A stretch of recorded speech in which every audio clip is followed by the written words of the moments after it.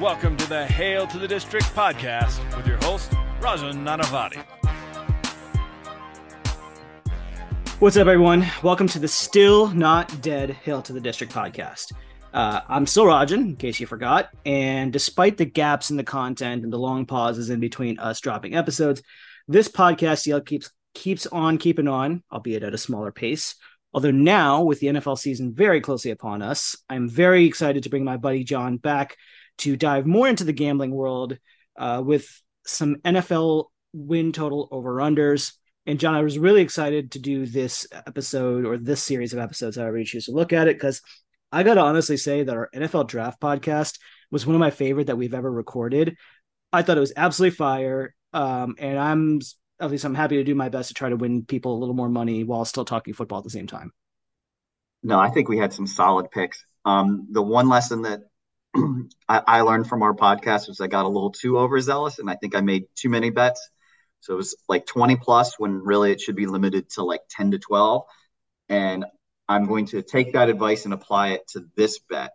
Yeah. I'm most certainly not betting over under on 32 teams. I might do 6. Yeah. 6 that I really like. And then the other caveat that I'm going to put out there is if you look at these numbers, like a lot of the numbers look good. And then we were like, oh, they're definitely going to go over.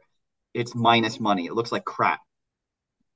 I think the alternate spreads, if you really have a conviction of either one way or the other, you're better off going with an alternate spread and getting it into the plus money. So if there's a team that you're like, they're going to be awful.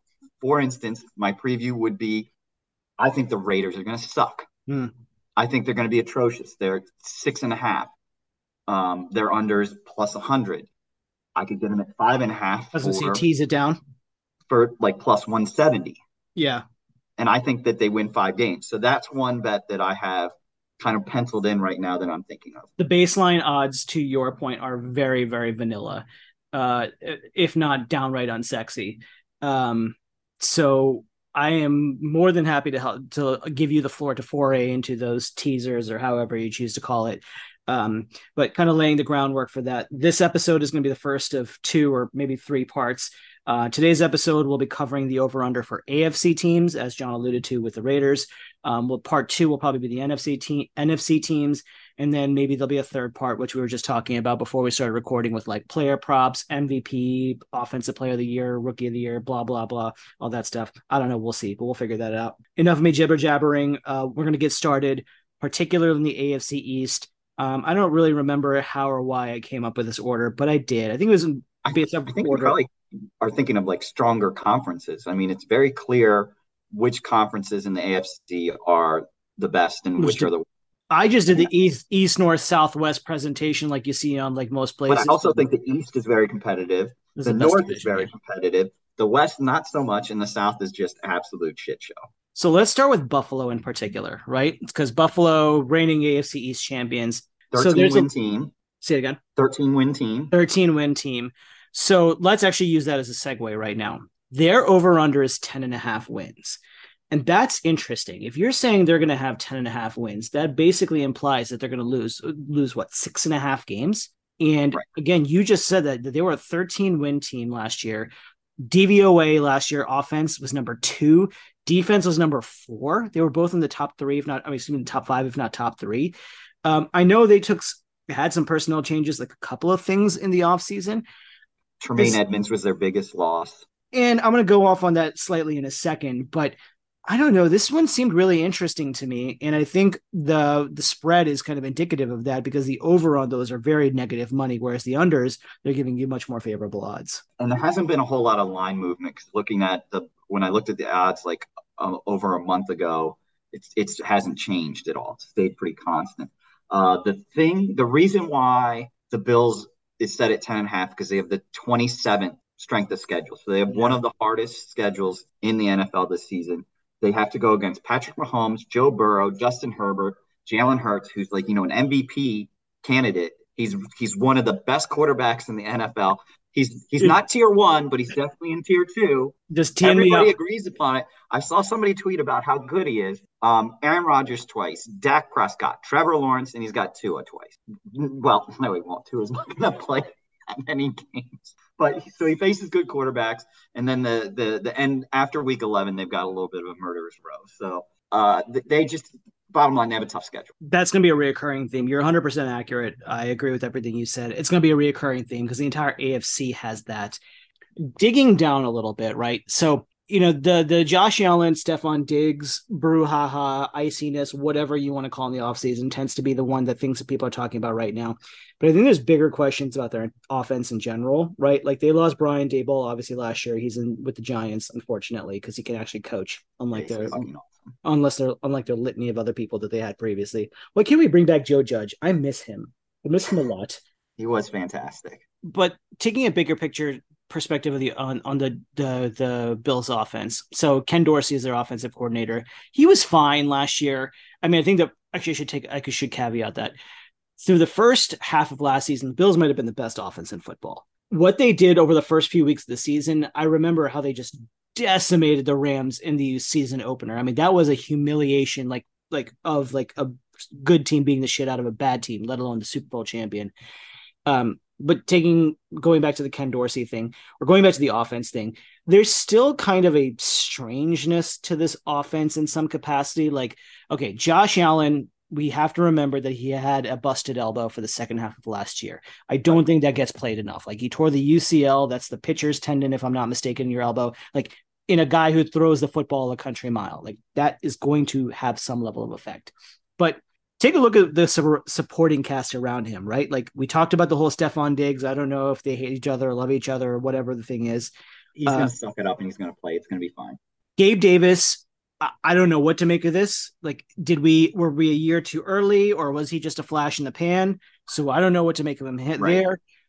Behind him, like, I don't know if I'm supposed to really put any stock into Trent Sherfield or Deontay Hardy or Khalil Shakir. Everybody wants to make Khalil Shakir a thing.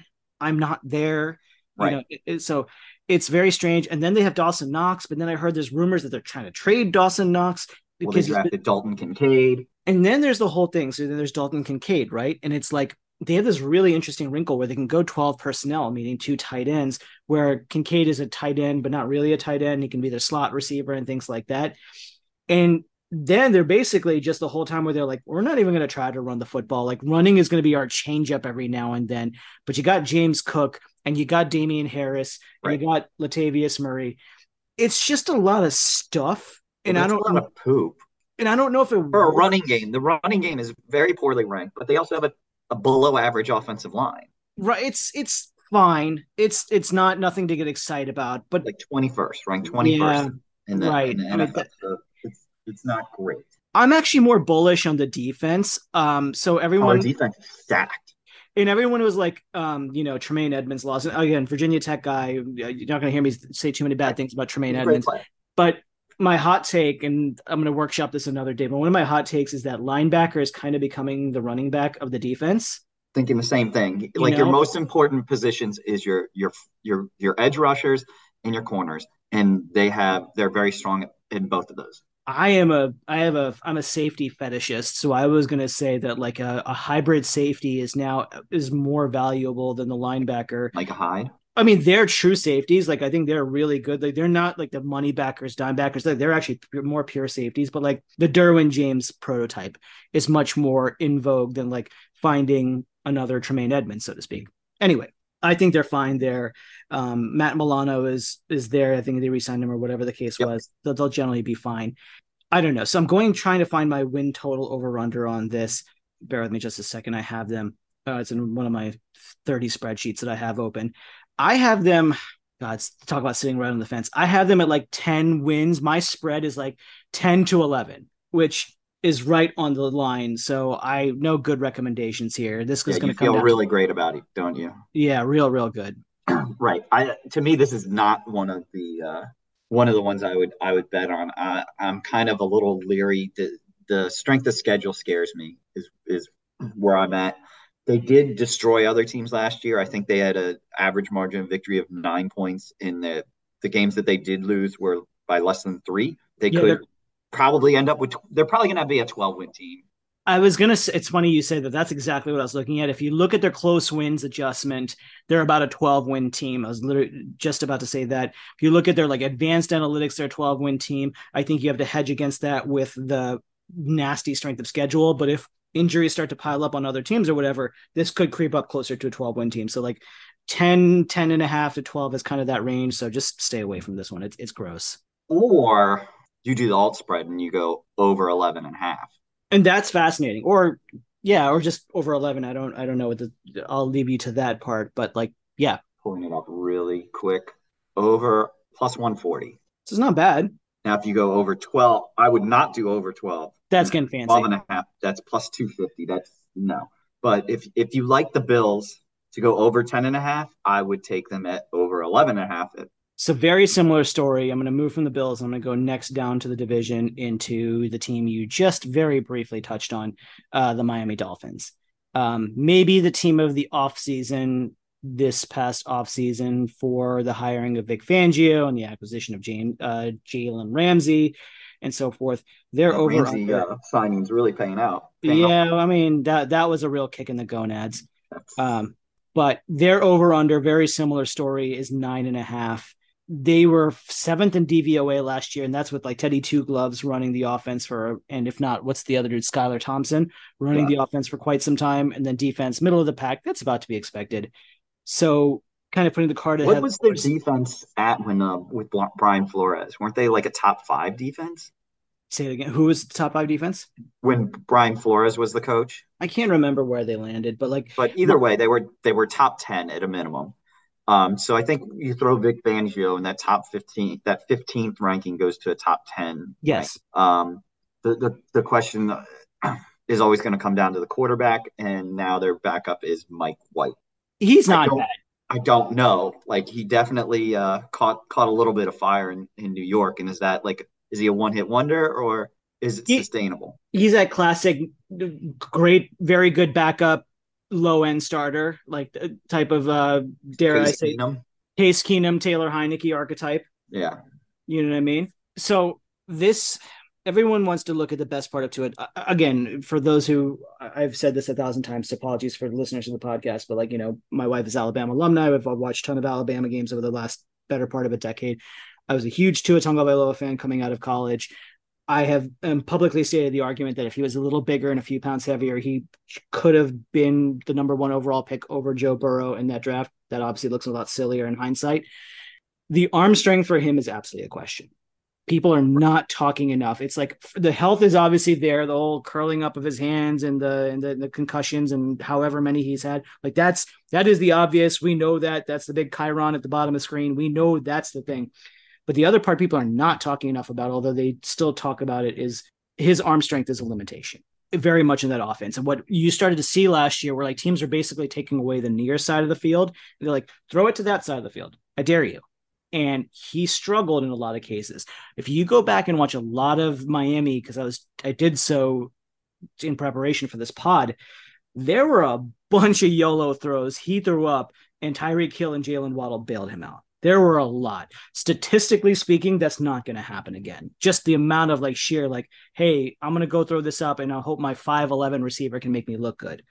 That doesn't happen that often. They were incredible last year. I mean, but they are incredible. They are incredible. It is repeatable at some level. But Tyreek Hill's a freak in terms of his jump ball abilities for his size or lack thereof.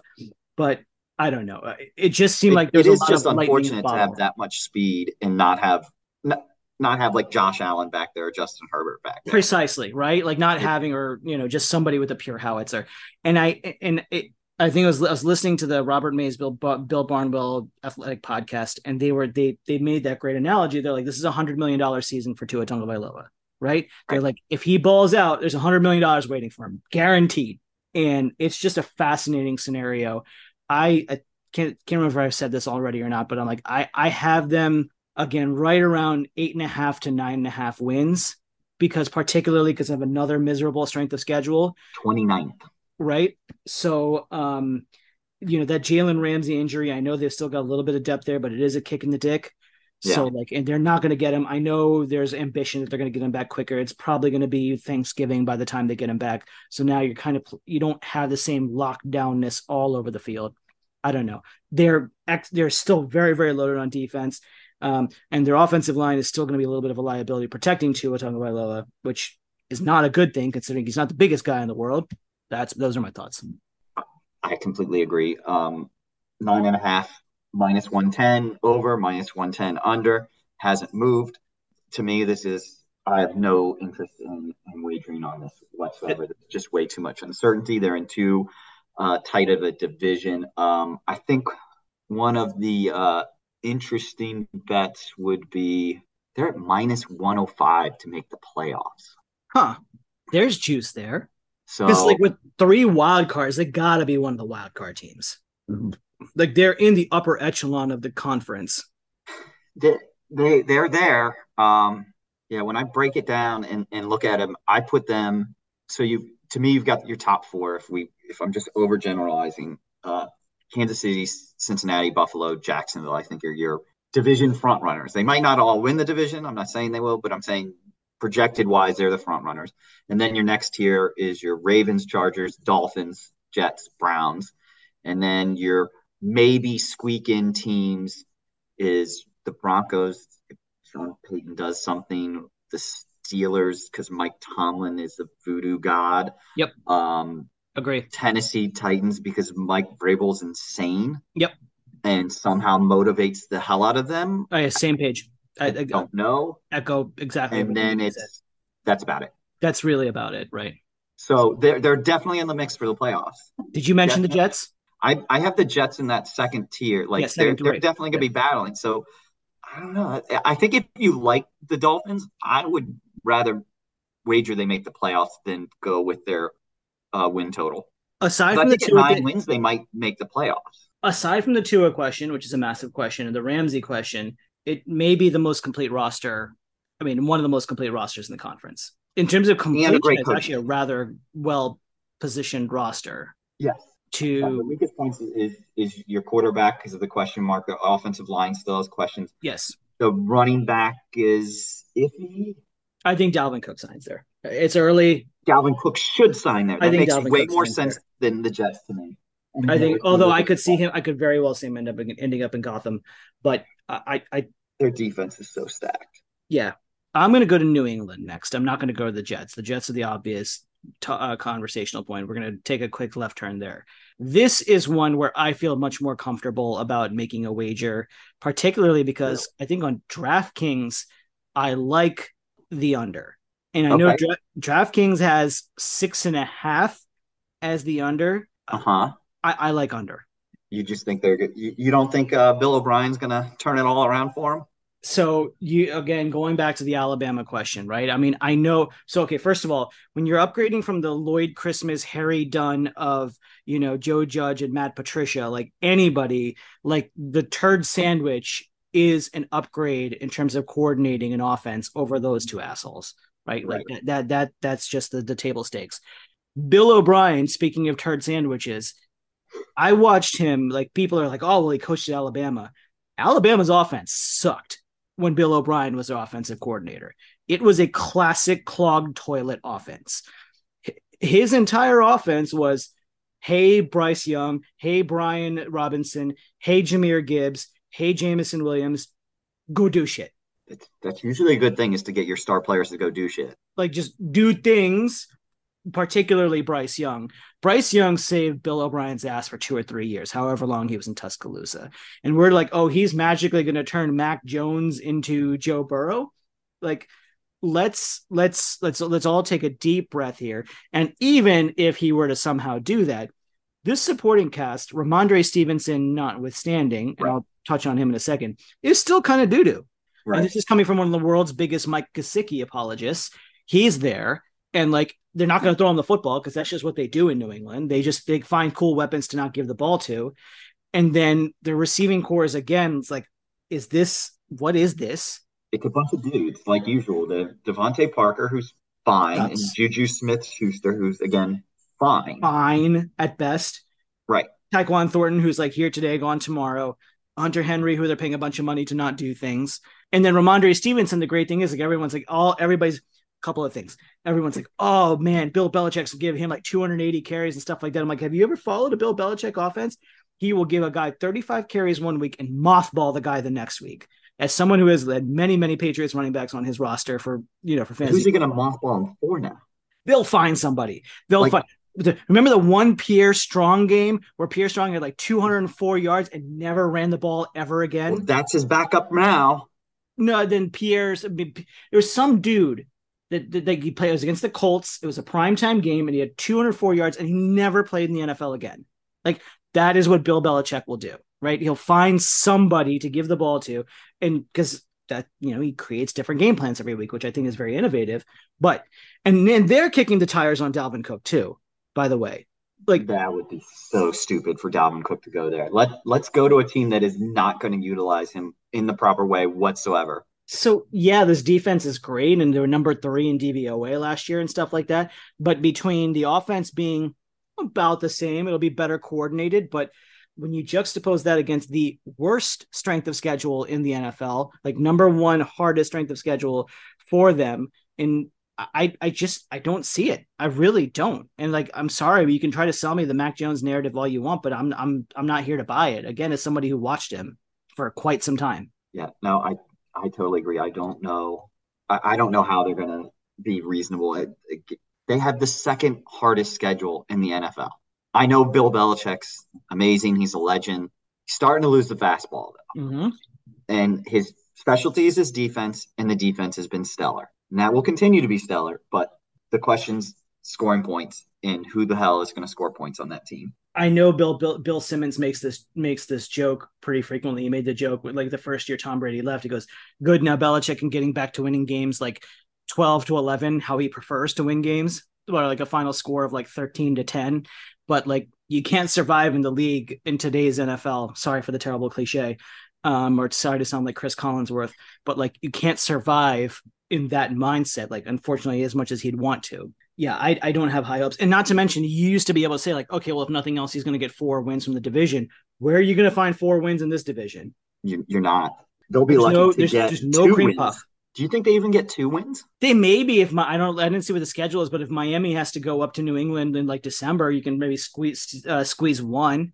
And if, Aaron Rodgers and Nathaniel Hackett have a brain fart game, you can get 1 from the Jets. Maybe. Well, they get the Jets at home in week 18 when the Jets probably won't care or maybe care.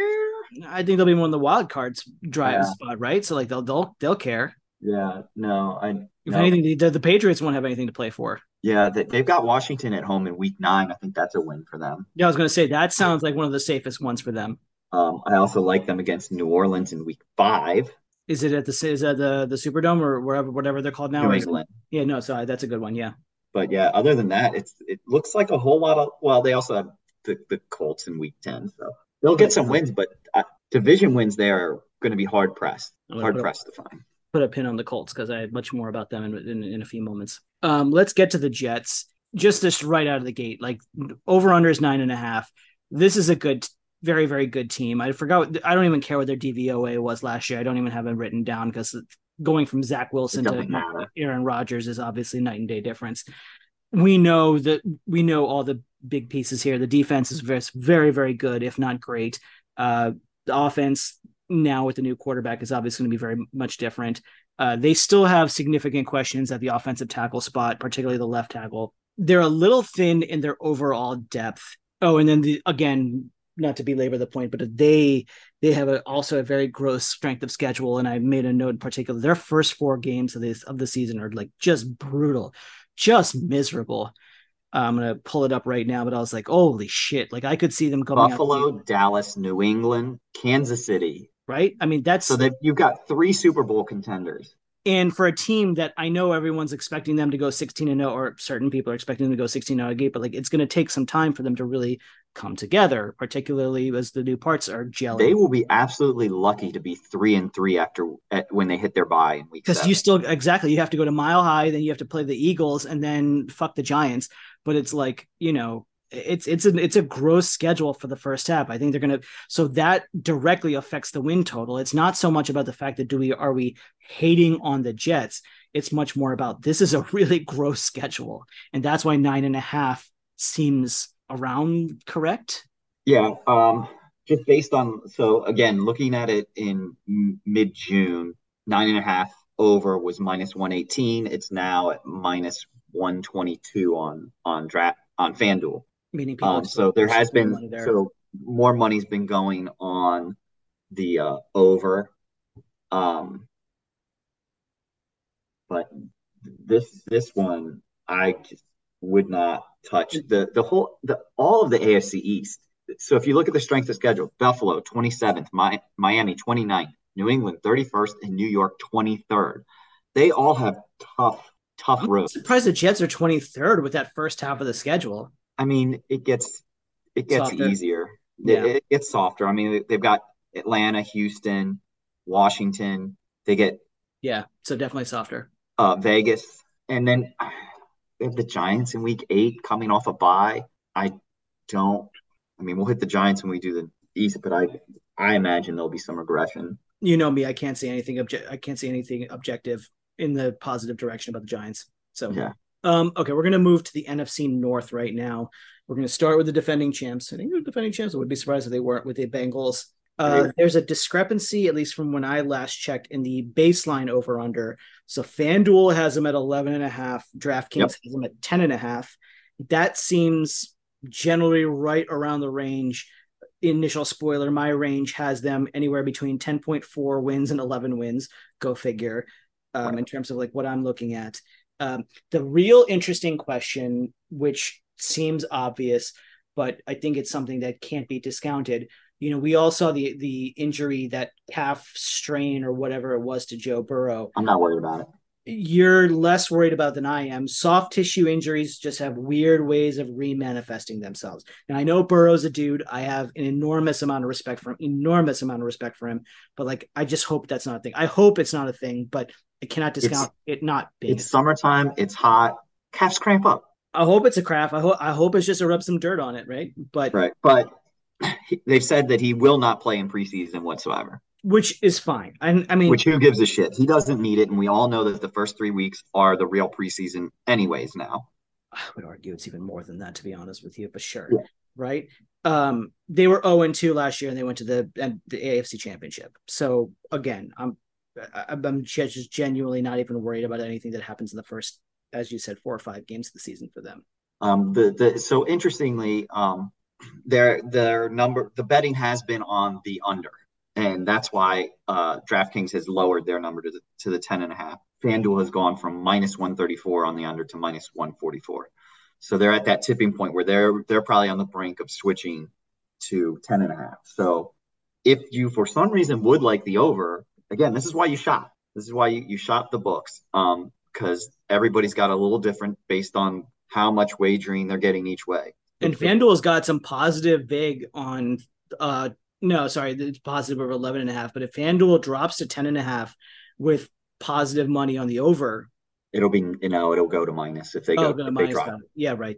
So makes sense because they're trying to generate money on the other end. There's questions on the secondary, about the defense too. They were 10-11. They lost their safeties. It's particularly their safeties, but losing Von Bell and with Jesse Bates, I was going to say the other one. That's not a small thing, again, from a safety perspective. But again, I mean, they have just absolute studs on offense. It's ridiculous. Like that, people, as much as we talk about it, we really don't give them their full credit for how good that receiving core is. Like Jamar Chase, T. Higgins, and Tyler Boyd. That's really, really, really good. And their offensive line's improved. If they make anything out of Irv Smith, which nothing has ever happened so far, but like if they make anything out of him, like goodness. And they hate Joe Mixon less now. In fact, now with the other running back who just got carted off the field, like Mixon might get even more targets. Like they still don't hate. They're still is he totally out of the woods? Mixon.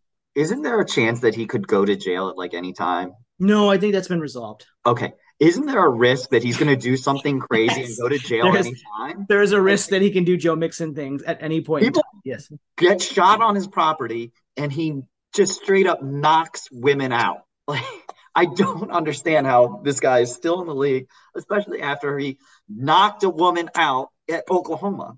Like, Yeah. let's see. And that only dropped him. Yep, that looks like a pattern to me. That only dropped him one round in the draft. So I liked Orlando Brown signing, helping solidify the left tackle spot.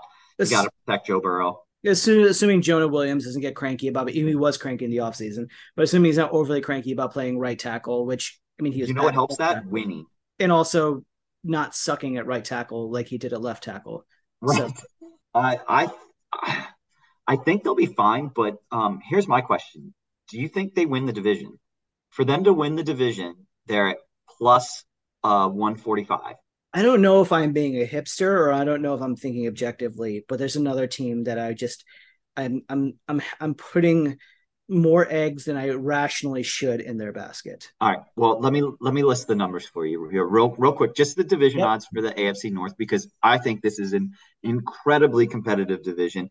Probably more so competitive than the East, wouldn't you say? Because even Pittsburgh could get in the mix. They're not going to win the division. Yeah, there's no doormat in the North. Right. Exactly. So as I said, Cincinnati Bengals are plus 145. Baltimore Ravens are 220. Cleveland Browns are 380, and the Pittsburgh Steelers are 490. You already know where even though I should definitively know better but you already know what my hipster pick is. And I don't even know that I fully believe it, but like I've had a hard time wrestling myself to not. Look, I mean, realistically, like if you had to put the mortgage on it, you have to bet on Cincinnati because that's the only one that makes sense. However, let's go to Baltimore. A lot of talent first. Somewhere else. Well, let's go to Baltimore first, and then we'll come back to the other one. So, in my opinion, not that like I just for some reason I just don't think Cincinnati's making the playoffs, but for some reason I just have a feeling that the division's going to be super competitive, and I just don't think they're going to win it. So I think it's either going to be Baltimore or Cleveland. I kind of like Baltimore just for the fact that I think their offense could be more explosive with an actual talented offensive coordinator. I think they still lack weapons because you're counting on Odell Beckham coming off of an ACL injury. Multiple knee injuries. Multiple. Right. He's also nuts, and he's getting older. Like relying on him to be your stud number one is questionable. And then also Zay Flowers, a rookie, and Rashard Bateman, who cannot finish a season. Can't stay healthy, and he's another, he's another public cranky. And your top running back holding out. Yeah, because he wants more money in a perfect market right now, right? Right. This is a good time for running backs to ask for more money, said no one ever. Like, so, yeah, I mean, they definitely have a lot of questions. Their defense, I think, is going to be fine. Their corners are, I think, as you said, are still kind of poo-poo. Their defense, so the front seven of their defense is good. That is the strongest superlative I will give to the front seven of the defense. The back four of their defense is garbage. It is hot, stinky diarrhea.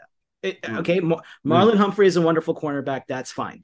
This is one of the worst secondaries we've seen in quite some time, and people are not giving its full due. Like I can't remember if they made the playoffs or not, but whatever they did, they only got in by the edge of their teeth and not more definitively, because their secondary was so trash. Per Warren Sharp last year, in the final 20 seconds of each half, the Ravens allowed 40 points over the course of the year.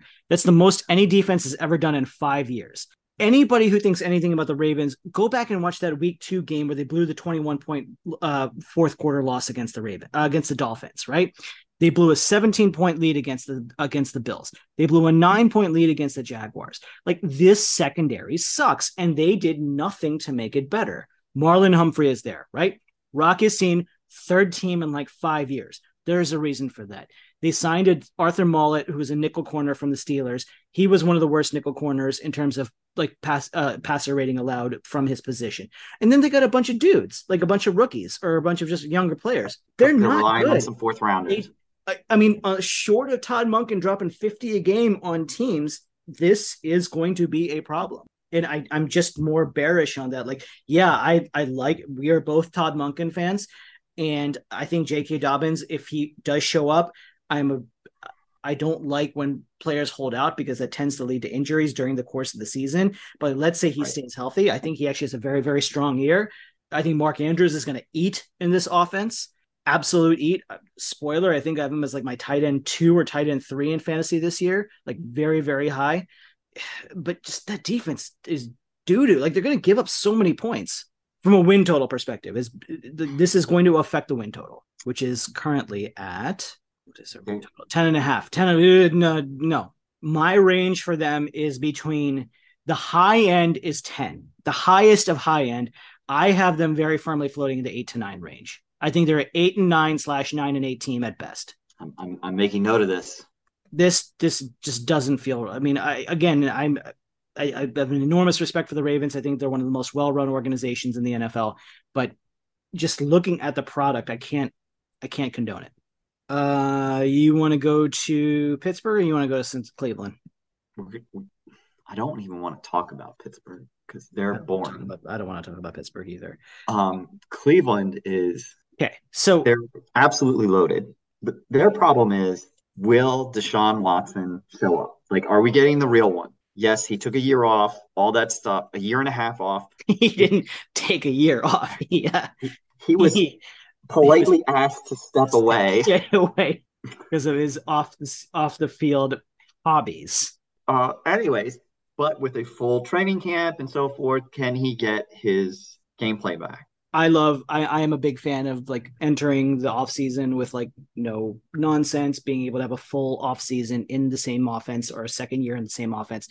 I'm always a fan of like year 2 progression, assuming all the variables are the same, which they are in this case.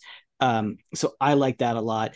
I am a closet Jim Schwartz apologist. I'm not 100% sure why I am, but I am. It might be because he went to Georgetown.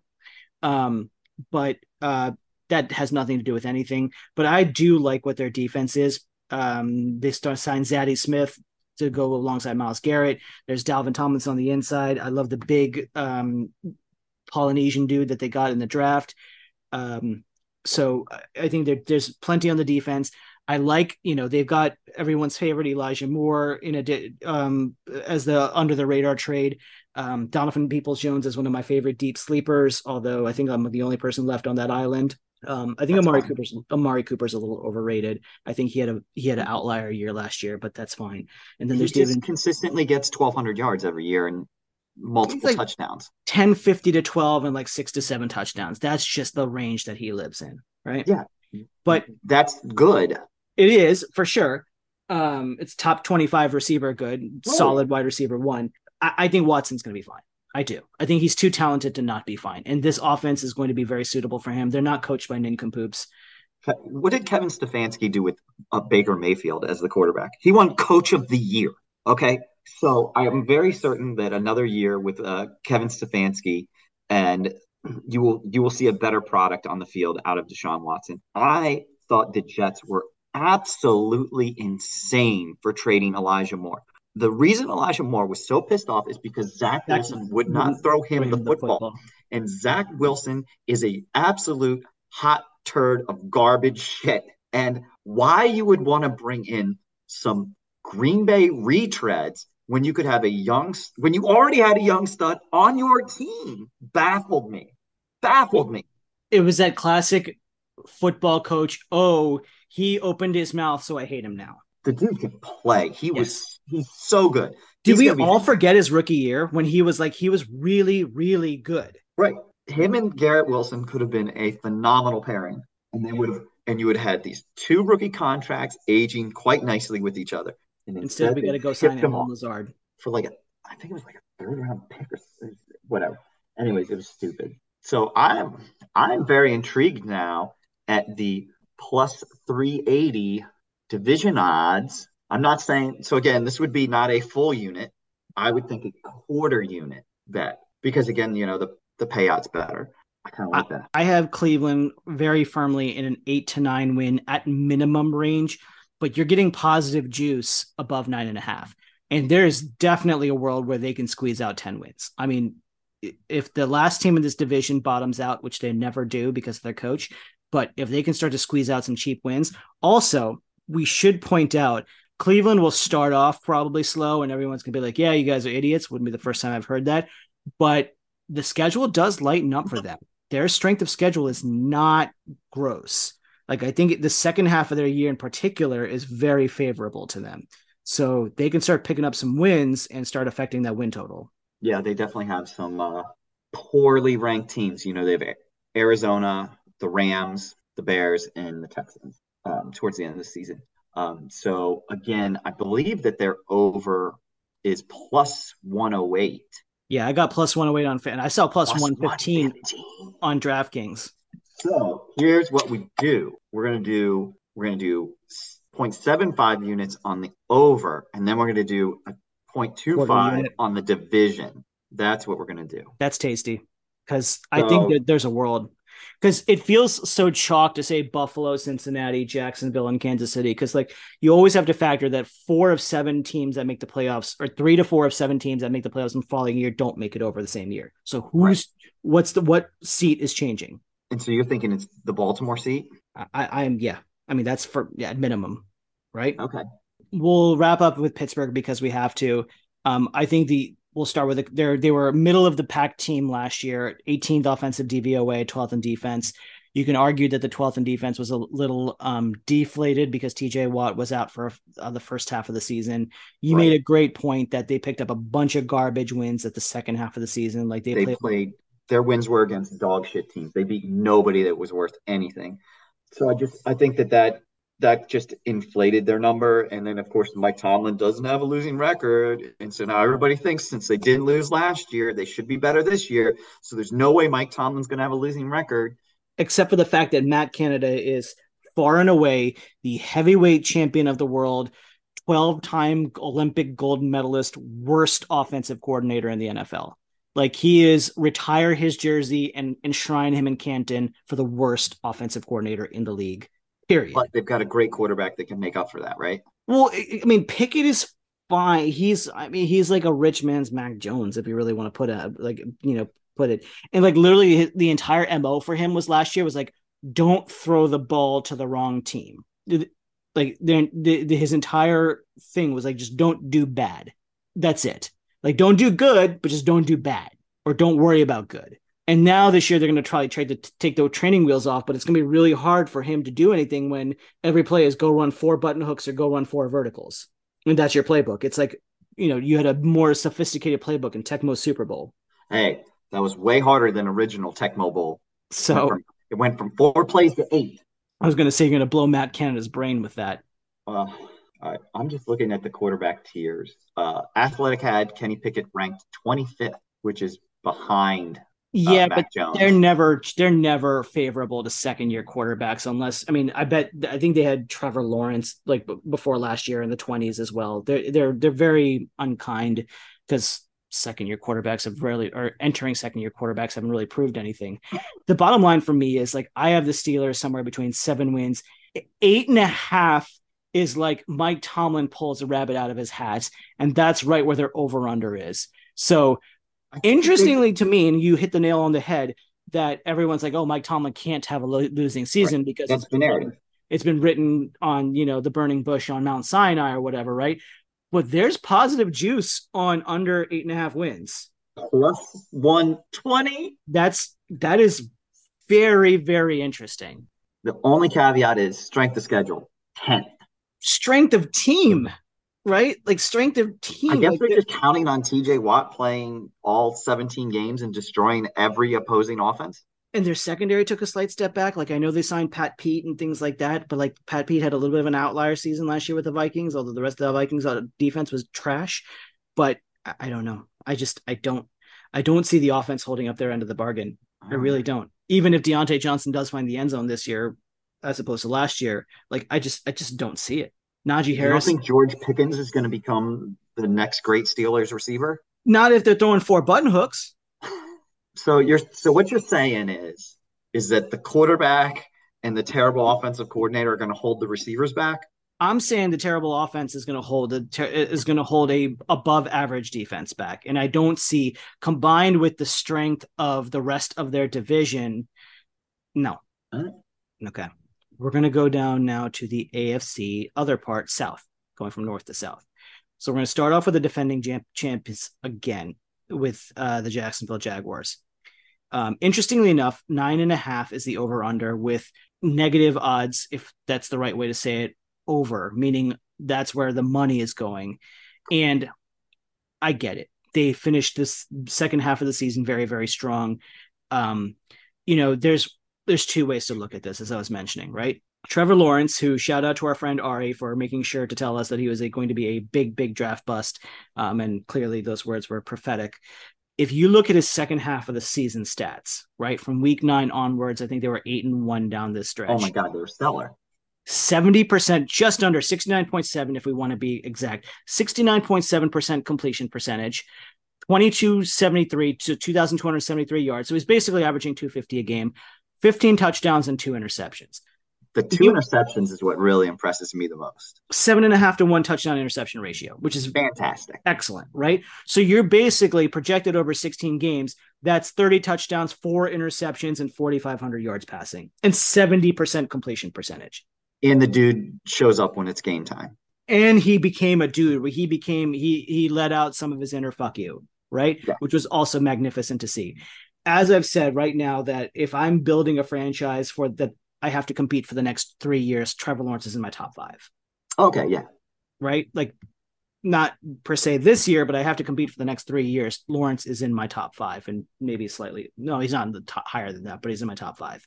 Now, the reason why I am not quite going to throw all my pennies behind this one, or nobody really should, is because their defense is interesting in terms of pieces. Like, obviously they drafted Trayvon Walker #1 last year. They added, they got Tyson Campbell in the secondary when they used another first round pick on him. And there's other players all over there, but it just feels kind of like a toolbox with a bunch of tools that you've collected, but don't really come together cohesively as of yet. Okay. And they're not in harmony. I don't know if there's a more eloquent way of saying that, right? Like, they're dudes and they're good, but it's not a full orchestra. The defense definitely needs work. Like 26th in DVOA last year. I don't think they did anything to significantly improve on that.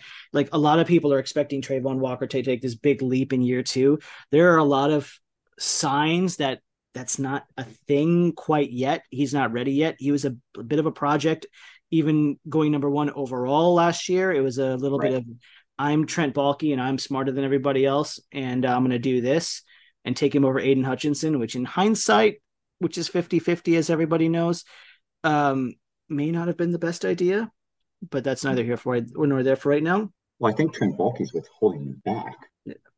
That's the subtext. Because offensively, their line sucks, and defensively, they just don't really have anything good outside of a little bit of a pass rush. Yeah. I am very, very interested to see Calvin Ridley playing on this team. I think they're going to light shit up. I think it's going to be fireworks. They're going to light shit up. Yeah. So offensively, I think they're going to be a juggernaut. They just have weapons. Because Calvin Ridley is still going to be a marginal #1 at best. I mean, at worst, dude. I'm expecting a regression from Evan Ingram, because that's who Evan Ingram is. And I know he was fantastic last year. Yeah, fuck that. He's going to come back to earth this year. Now you've got Christian Kirk in #2, and they've still got their other cachet of dudes there. And now you've got a bunch of dudes. I mean, dudes in the sense of they're just human beings running the ball, like Tank Bigsby, your boy, and then Travis Etienne is there, and then I think Jermichael Hasty is there. They've just got bodies that they're going to throw. They've got guys. That can carry the rock, and Etienne isn't just a running back. He is a weapon. He is a dual threat guy, right? And putting a bow on all this, year 2 in the Doug Peterson offense. So I like them a lot. I slightly like they're over, not a whole bunch over. I kind of have them as like a 9.5 to 10.5 win team. So there's no point going on from a betting perspective. What if, because they have the 7th easiest schedule. They have a cake division. They do have a cake division. What if you go alternate spread 10.5 at +145? It's there. It's definitely there. I mean, they have a coach who's taken a team to a Super Bowl. I know that's a cliche, but like, they do have that. They have a top 7 quarterback at worst. Because otherwise, there's nothing appealing like other bets, in my opinion. Division odds -155. That's as much of a lock as there is for division odds. It would be as astonishing as any of the 8 divisions in football if Jacksonville didn't win. Right. And they're minus 200 to make the playoffs. So why wouldn't we take the plus over 10.5? Throw a fraction of something or other on it. All right. Because if you, again, just to recap for division odds, Tennessee Titans plus 310, Indianapolis Colts plus 550, and the glorious Houston Texans plus 1,000 to win the division. So not even any level of competition. Tennessee is plus three what? 310. So as I wrote down, and you said this earlier, if it weren't for Mike Vrabel being Mike Vrabel, I would legitimately believe they would contend with their teammates or their compatriots in the AFC South for the title of worst team in the AFC. Right. And they are taking the proverbial one step back to take 2 steps forwards in many cases.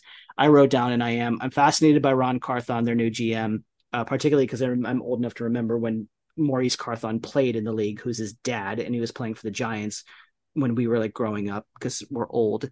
That must have been when we were in elementary school. We were in elementary school. This was Bill Parcells' Giants when they had Rodney Hampton and Maurice Carthon as their running backs way, way, way back in the day.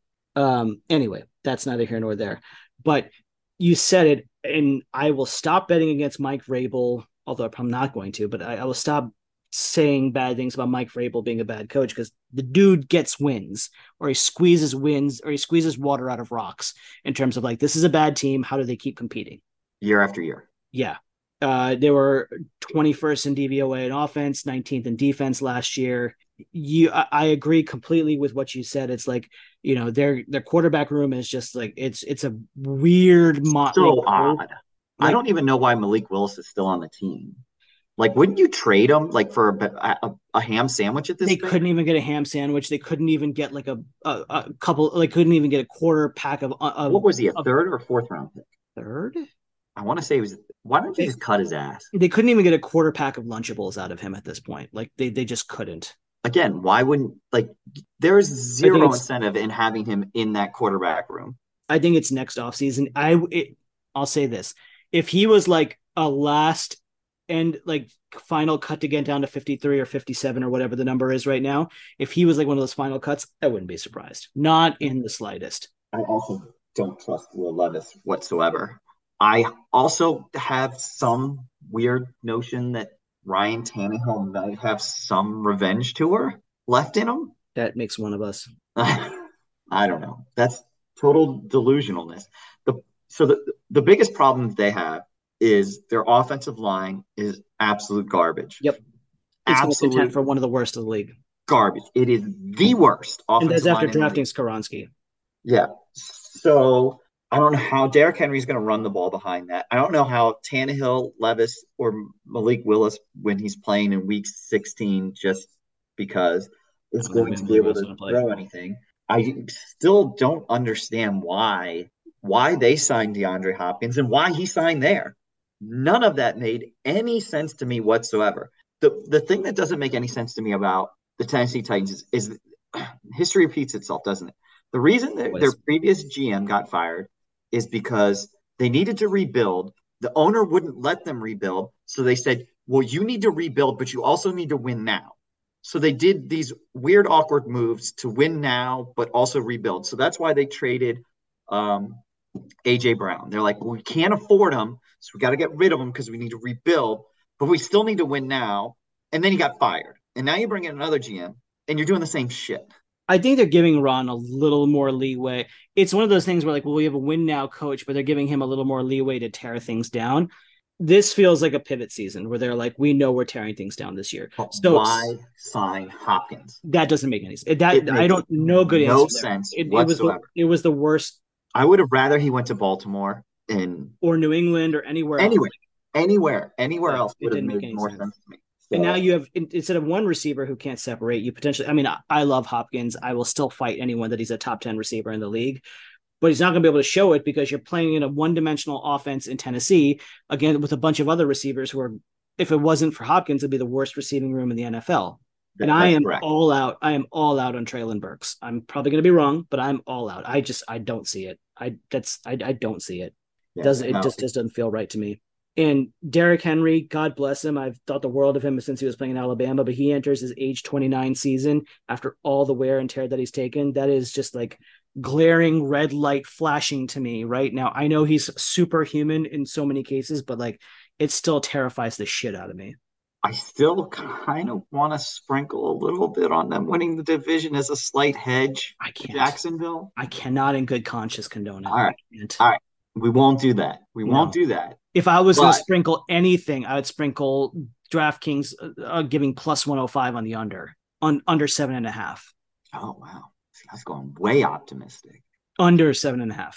This division could have 3 bottom 10 teams because the other 2 teams are, I think.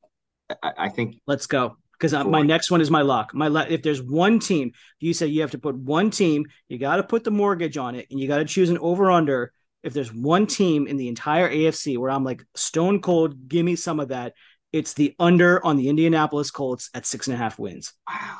Holy shit. If this team wins 6, I would be stunned. They're bad. So they won 4 last year. Yeah, and they got worse. They downgraded at quarterback. Again, Anthony Richardson, super freak. I get it. But as I wrote, remember when we all agreed that he was 2 years away from being 2 years away? Well, that's why Gardner Minshew is going to be playing. Isn't Gardner Minshew better than Matt Ryan? Minshew is going to be playing. I don't think Minshew is going to be playing. I think they're going to give Richardson the reins right away because you don't draft the super freak and not give him the football and not let him cook. I know Jonathan Taylor will beg to differ, but the dude's got a bad back, right? Does he really? There's something wrong with Jonathan Taylor. There is something wrong. If it looks like a duck, walks like a duck, talks like a duck, and acts like a duck, it's not a fucking mongoose, right? Like it's. But I also can't believe anything that Jim Irsay says. It's everybody else. I don't believe anything that Jim Irsay says, but it's everybody else. That's a slow offense. The offensive line, surprisingly, is weird or is not very good. You have one viable receiver in Michael Pittman, who again is, he's a more of a number 2 guy. And then you have a above average defense that might have lost one of its best players in Stephon Gilmore. Unfortunately. So what am I supposed to hang my hat on here besides Gardner Minshew's mustache? That Jonathan Taylor's going to run for 2,000 yards. Right. You're going to hand the football 35 times a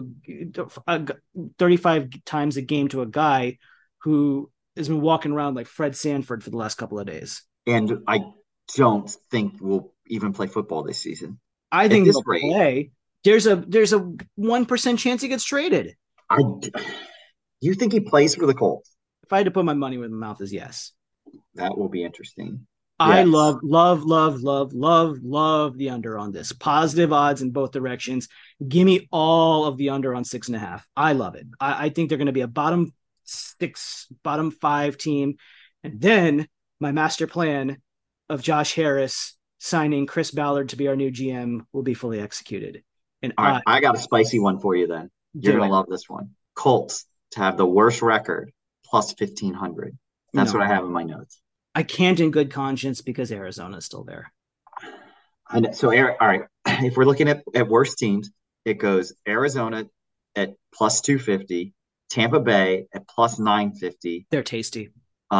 Houston at 1,000, Vegas 13, and then the Rams are also at plus 1,000, and then Washington and the Colts are at plus 1,500. I don't know. I kind of like the Colts at plus 1,500 to have. I like it if it weren't for the Cardinals. All right, it's worth a shot. I was just putting it out there. It's worth a shot, but I just isn't it worth $10? Okay, so here's the mitigating factor, or the concerning factor right now. If Kyler Murray does come back in October or November, then that bet is off because he'll find a way to win 2 cheap games, which means because the Colts won't find a way to win 2 cheap games because everybody in the division is more than likely better than them. Houston's not better than them. Houston is, let me be very, very clear. Houston is not good. They have plenty of problems. But if you're asking me right now, apples to apples, would I rather have for this season, would I rather have Houston's offense versus Indianapolis's offense? I might say Houston's. And I know their receivers are stinky, very stinky. It's a really good offensive line. It's a very deceptive, underrated line. I like me some Dameon Pierce. I like him quite a bit. He's very good.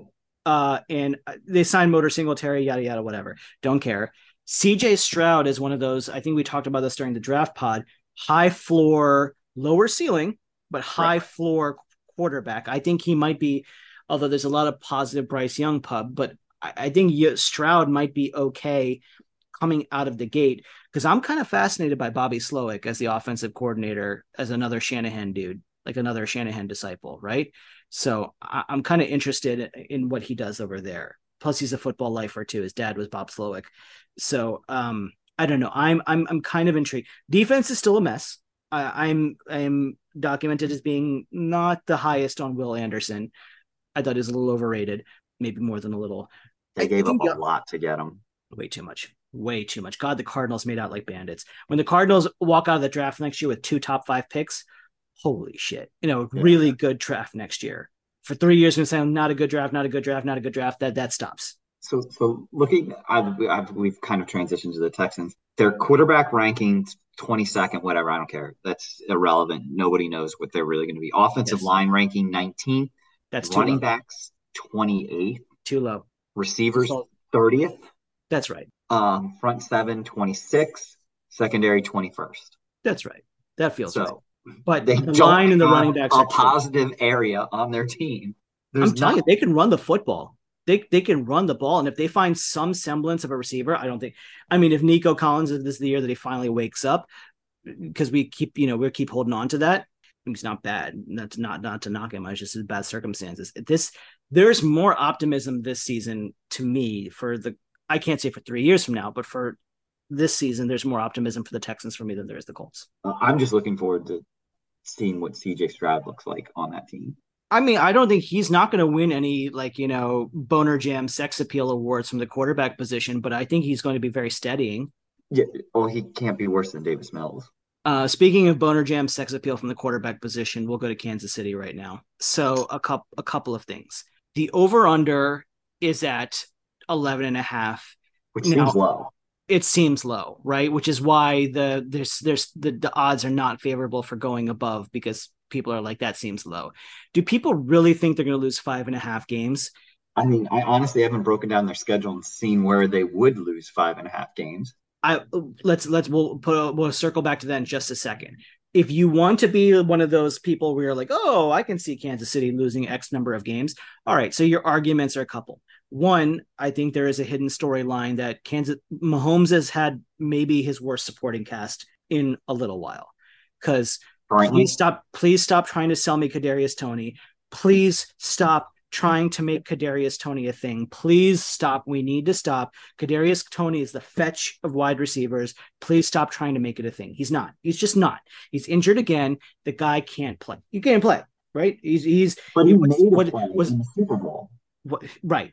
So that's all we can think about, because that's the last image we have of him. It's just he can't play. He can't play. There's a reason. He spends more time trolling people on Twitter than he actually does producing stuff on football. On the football field. They can't play. Everyone's trying to make Rashee Rice into Jerry Rice. Like, we need to stop. Enough is enough. The receivers are hodgepodge. Travis Kelce is there. Kelce is the fixture. That's the point. Travis Kelce's there.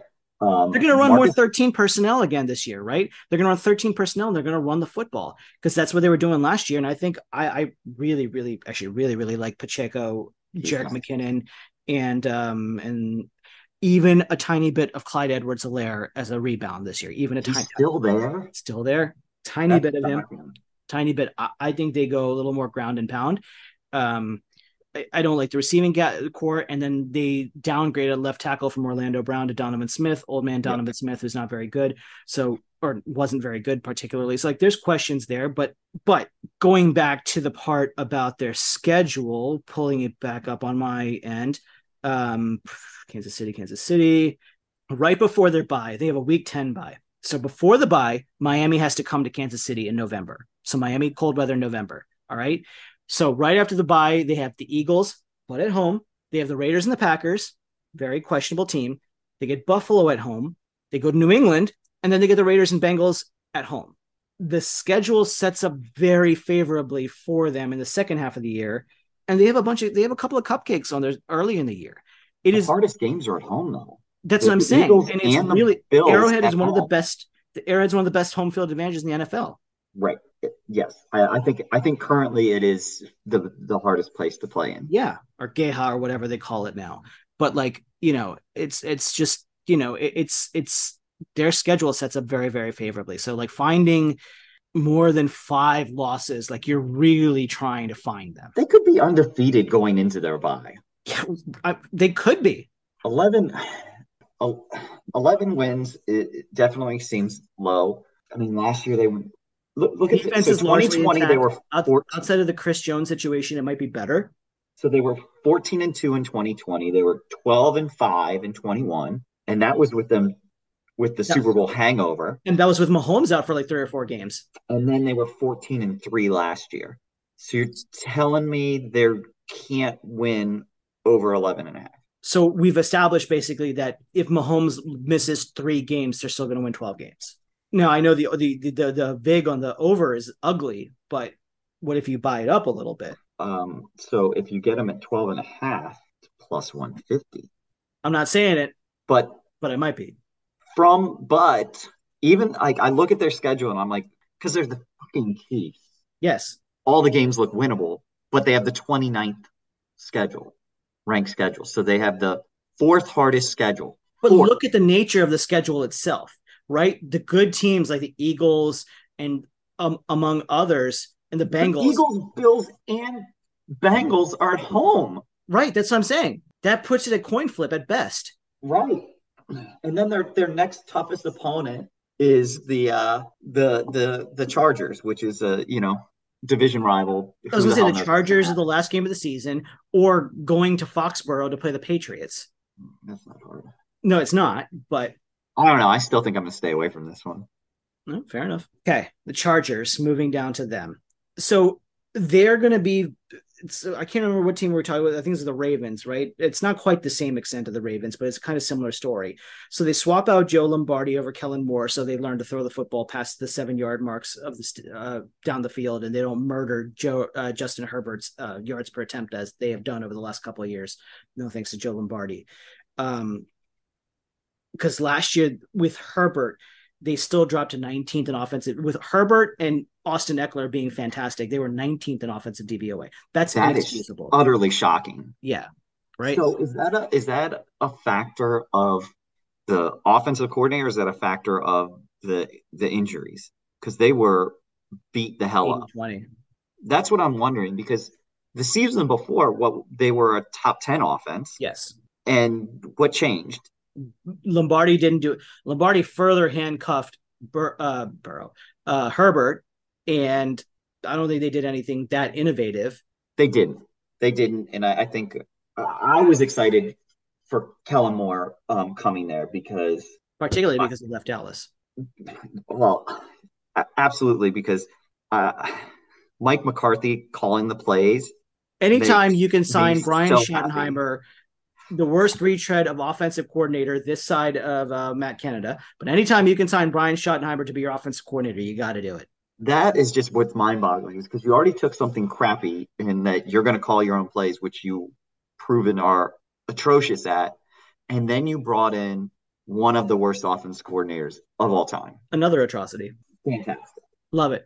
So, basically, Kellen Moore is going to push the ball down the field. It's going to be a big positive for them. If you look at their roster, though, like they have positively, they're very strong everywhere. Their quarterback, their top 5 quarterback. They've got an above average offensive line. They've got an above average running game, above average receivers, average front 7, just because they don't have a whole lot of depth outside of Bosa. And depth is a question. Depth is a big question for them. They can't bloody stay healthy. This is one of the most snake bitten teams when it comes to injuries. They just can't stay healthy. That's their MO.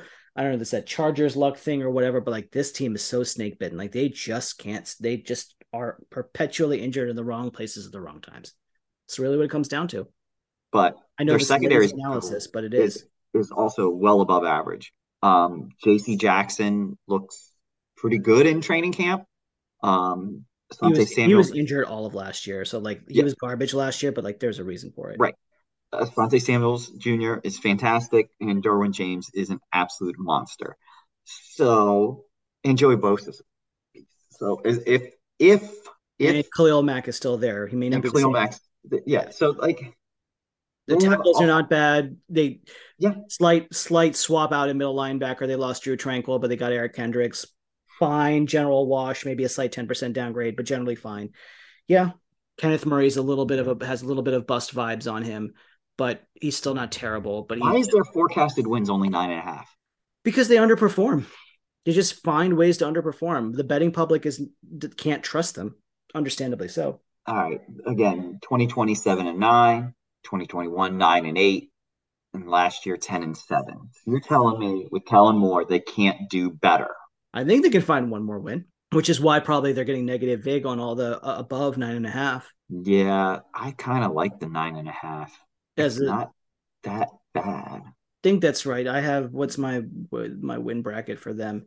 See, Yeah, you go to DraftKings, you get them at minus 120 for for nine yeah, and a half wins. DraftKings is minus 120, which is not good, but it's not bad. They're totally gonna fuck me, but it'll be great. Yeah, I'm gonna enjoy every second of it. I'm gonna get. You've touched on them multiple times, but I'm gonna get to the one which I did the real, dog when you try to talk to a dog and they just turn their heads back and forth like, what the fuck are you saying? The Raiders. No, never mind. I'm sorry, I misread that. So the Raiders win total is 6.5, and the fact that the under is so heavily negative odds tells you exactly what you need to know, that everyone's like slamming the under on them. I have in my win projections for them, I have it's funny, I could see a world where they do get to 7 wins, but I can just as well see a world where they get to 5 wins or less, to be completely frank with you. This, as I mentioned, like this is a I don't know. This is the Brick Tamlin. I don't know what we're yelling about team, because what is it? What is this? They're a mess. Josh McDaniels is showing yet again that he is not a capable NFL head coach. Fine, I understand you hated Derek Carr. That was obvious from the get-go that you were going to look Which at made no sense to me whatsoever. But they wanted to swap out their quarterback. Every coach wants to do this. It's Good like, well, job. You got Jimmy G, who you almost had to cut because he barely cleared your medical waiver. And and now you you have can't Brian Hoyer ready to go because there's a very strong possibility he's going to have to play games for you. Brian Hoyer. and you can't sell me on the fact that Jimmy G passed his physical with flying colors either. No, no chance. Right? You can't sell me on that. He didn't pass the STD test, that's for sure. He definitely can't do that. That, No chance. the That guy's ladies of got Las new ones Vegas that the CDC hasn't even heard of yet. he's got quite the cocktail going. It's like that scene in The Simpsons where he's like, your body is impervious to it because all of the diseases are trying to get to the door at one time. Has all of them, so I'm invincible. No, in fact, you're quite the opposite. Quite the opposite. You can sell me even less on the idea that Josh Jacobs is going to run for 1,600 yards again. That was an anomaly in the Matrix, if there ever was one. Like, that's just not going to happen again. There's very little chance. And their defense still stinks. Their back seven of their defense particularly stinks. Max Crosby's still an animal. Max Crosby's an animal. Chandler Jones is 3 years past his prime. I get it. And then, as I made a note over there, that like Warren Sharp has them quietly as one of the 3 hardest schedules in the NFL last year. So you have a bad team with a one-footed quarterback, with an identity crisis on defense, and let's give them one of the worst schedules in the NFL. That sounds great. I just pulled it up. Under 5.5 plus 120. I'm talking myself more and more into your worst team in the NFL, although that was the Colts. 1,400. All right, I'm doing it. Not to mention the fact, thinking 8 months from now, doesn't the whole Caleb Williams going to the Raiders just make so much sense? Or Drake May going to the Raiders? Yeah. Not if they get number 1, it's going to be Caleb. That or Caleb going to the Rams but for some reason, I think McVay is going to get way more out of that team. I don't think the Rams are going to be in the bottom. I don't either. I don't think they're going to. I think they're going to quietly get 8 or 9 wins. Like still have to dig a little deeper into them, but they're not going to be that bad. Last year was an outlier. Last year was a bad Super Bowl hangover, and they'll all admit that. Yeah, and they also had Cooper. They lost Cooper Kupp. Again, I know. Well, they lost him last year, but then right now he's got a hamstring injury, which is multiple weeks. Well, the problem with the hamstring injury is they never go. Isn't that what Curtis Samuels had 2 years ago? Was. No, he had a groin. It was a groin. All right, same thing. They don't go away. They tend to come back. Yep, and they tend to manifest in other places. I don't like this Raiders team, and I hate them. It was funny because like even Mark Davis made that allusion. There's like once we figure out what we're doing, we'll be good, and it's like, is that really what you want to say publicly? Yeah. What's interesting is if you look at their team offensively, they have a good offense. They've got an average line, good running game, good receivers, terrible quarterback. Actually, deceptively good receivers: Jacoby Myers, Hunter Renfrow, and obviously Devontae Adams. But who knows how much longer he's going to be on that team? I have to look at the contract situation, but I could very well see them like being like, you can leave now after like this year, because usually they're 2-year contracts, and after the third year, you can start to build an out. Or trying to figure out the problem will be how much dead cap they'd hit. So their front seventh is ranked 29th, and their secondary is ranked 30th. So literally, that is the worst defense in the NFL. Yeah, that all sounds right. And they did a whole slab of nothing to really substantially upgrade it. And head coach ranking 27th. Yeah. That seems about right as well. And they also have they're in a difficult division, and they have a difficult schedule. The easiest team they play is the Bears and the Patriots, and depending on what you think of Green Bay. I don't think the Bears will be particularly good, but I don't think the Bears will be particularly bad. I think Justin Fields, it's going to be in Chicago. I think and it's in week 7. I think Justin Fields will alive. Yeah, I might be hitting, a good part of the stretch there. All right. I'm absolutely betting them at -5.5. Yeah. And I'm going to take them for worst record. I could see them at 5 wins pretty easy. I'm finding it hard to find 5 wins for them. I don't blame you.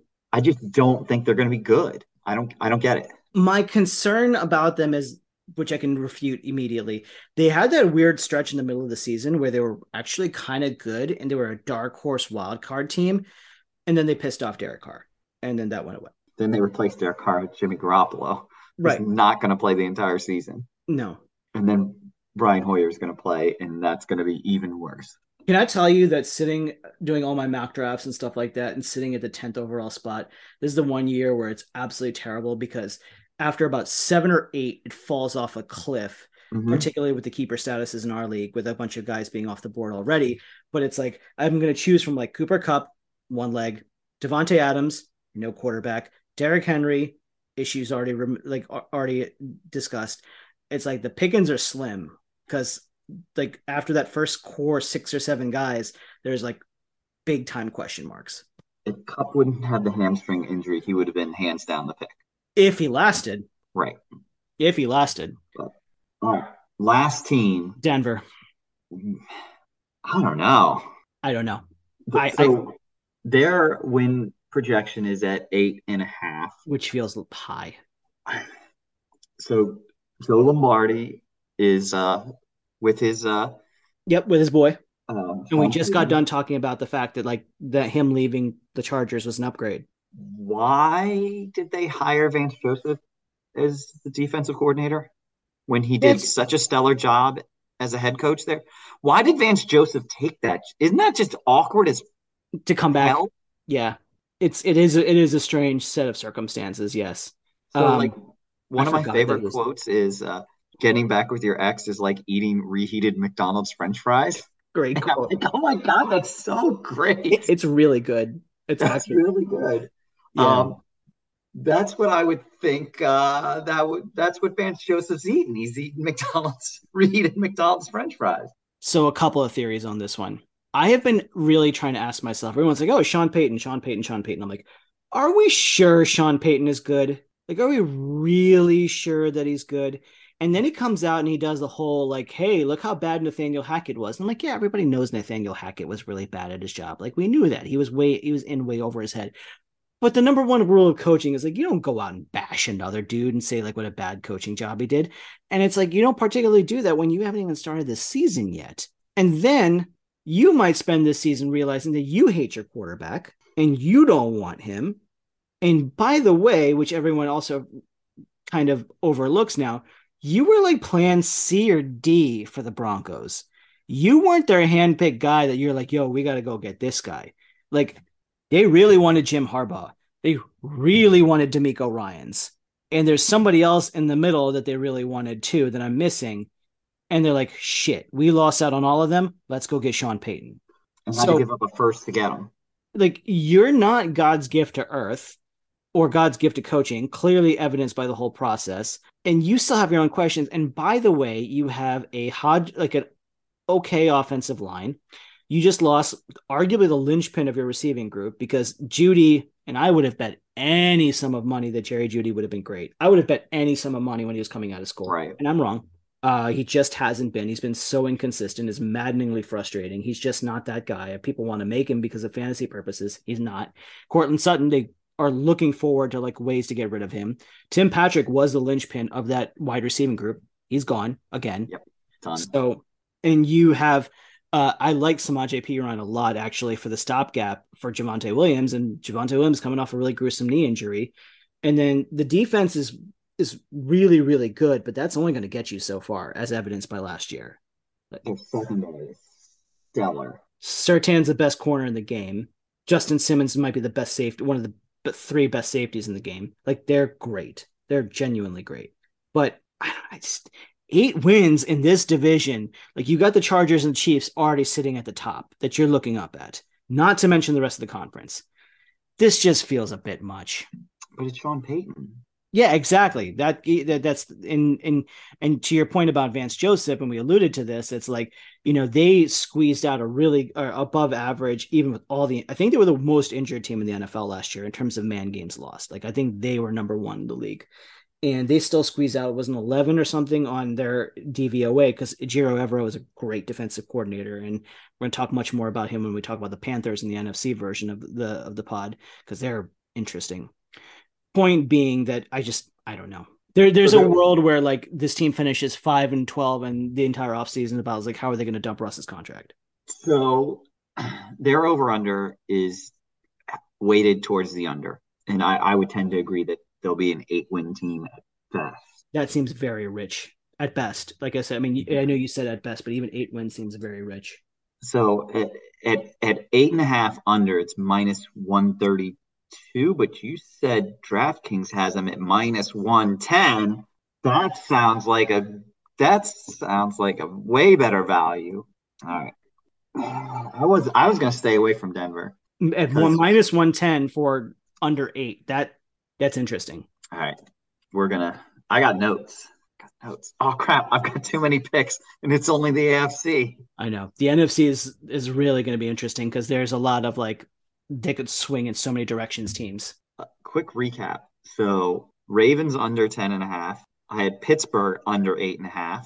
Chiefs over 12.5 with the +150. Chargers over 9.5 -120 on DraftKings. Vegas under 5.5 +120. I'm not as bullish on the Chargers, but just because the weird shit happens to them. All right, we're gonna scratch that one. There we go. Now because we gotta. What are the lessons that we learned? Just go with the really solid ones. So Vegas under 5.5, also with small money on them having the worst record.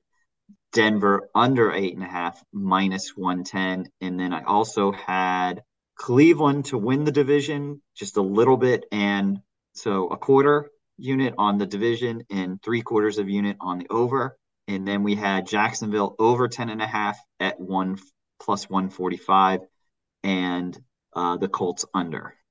Yeah, I was going to say you saved it for last, but I was like, my number one like stone cold lead pipe lock that I was going to go with. I'm like, I love all of the Colts going under. I love all of it.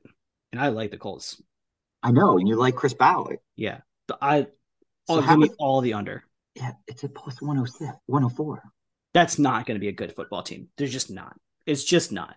All right. I'm not going to bet Colts' worst record, though. I'm going to scratch that one. I did have that in mind. So what do we got here? We've got 1, 2, 3, 4, 5, 8 bets plus a worse record on the Vegas. Vegas with the worst record just sounds fun, but if you ask me, gun to my head, do I think the Raiders? We're talking like $5-10. The Colts. That's the lottery ticket. Yeah, that's fair. All right, we will wrap this up given the hour, and then we're gonna do this for part 2 for the NFC and dive just as deep, and got to give the people ways to keep getting them checks. Thank you for listening to the Hail to the District podcast. Be sure to subscribe to us on iTunes or wherever you download your podcasts.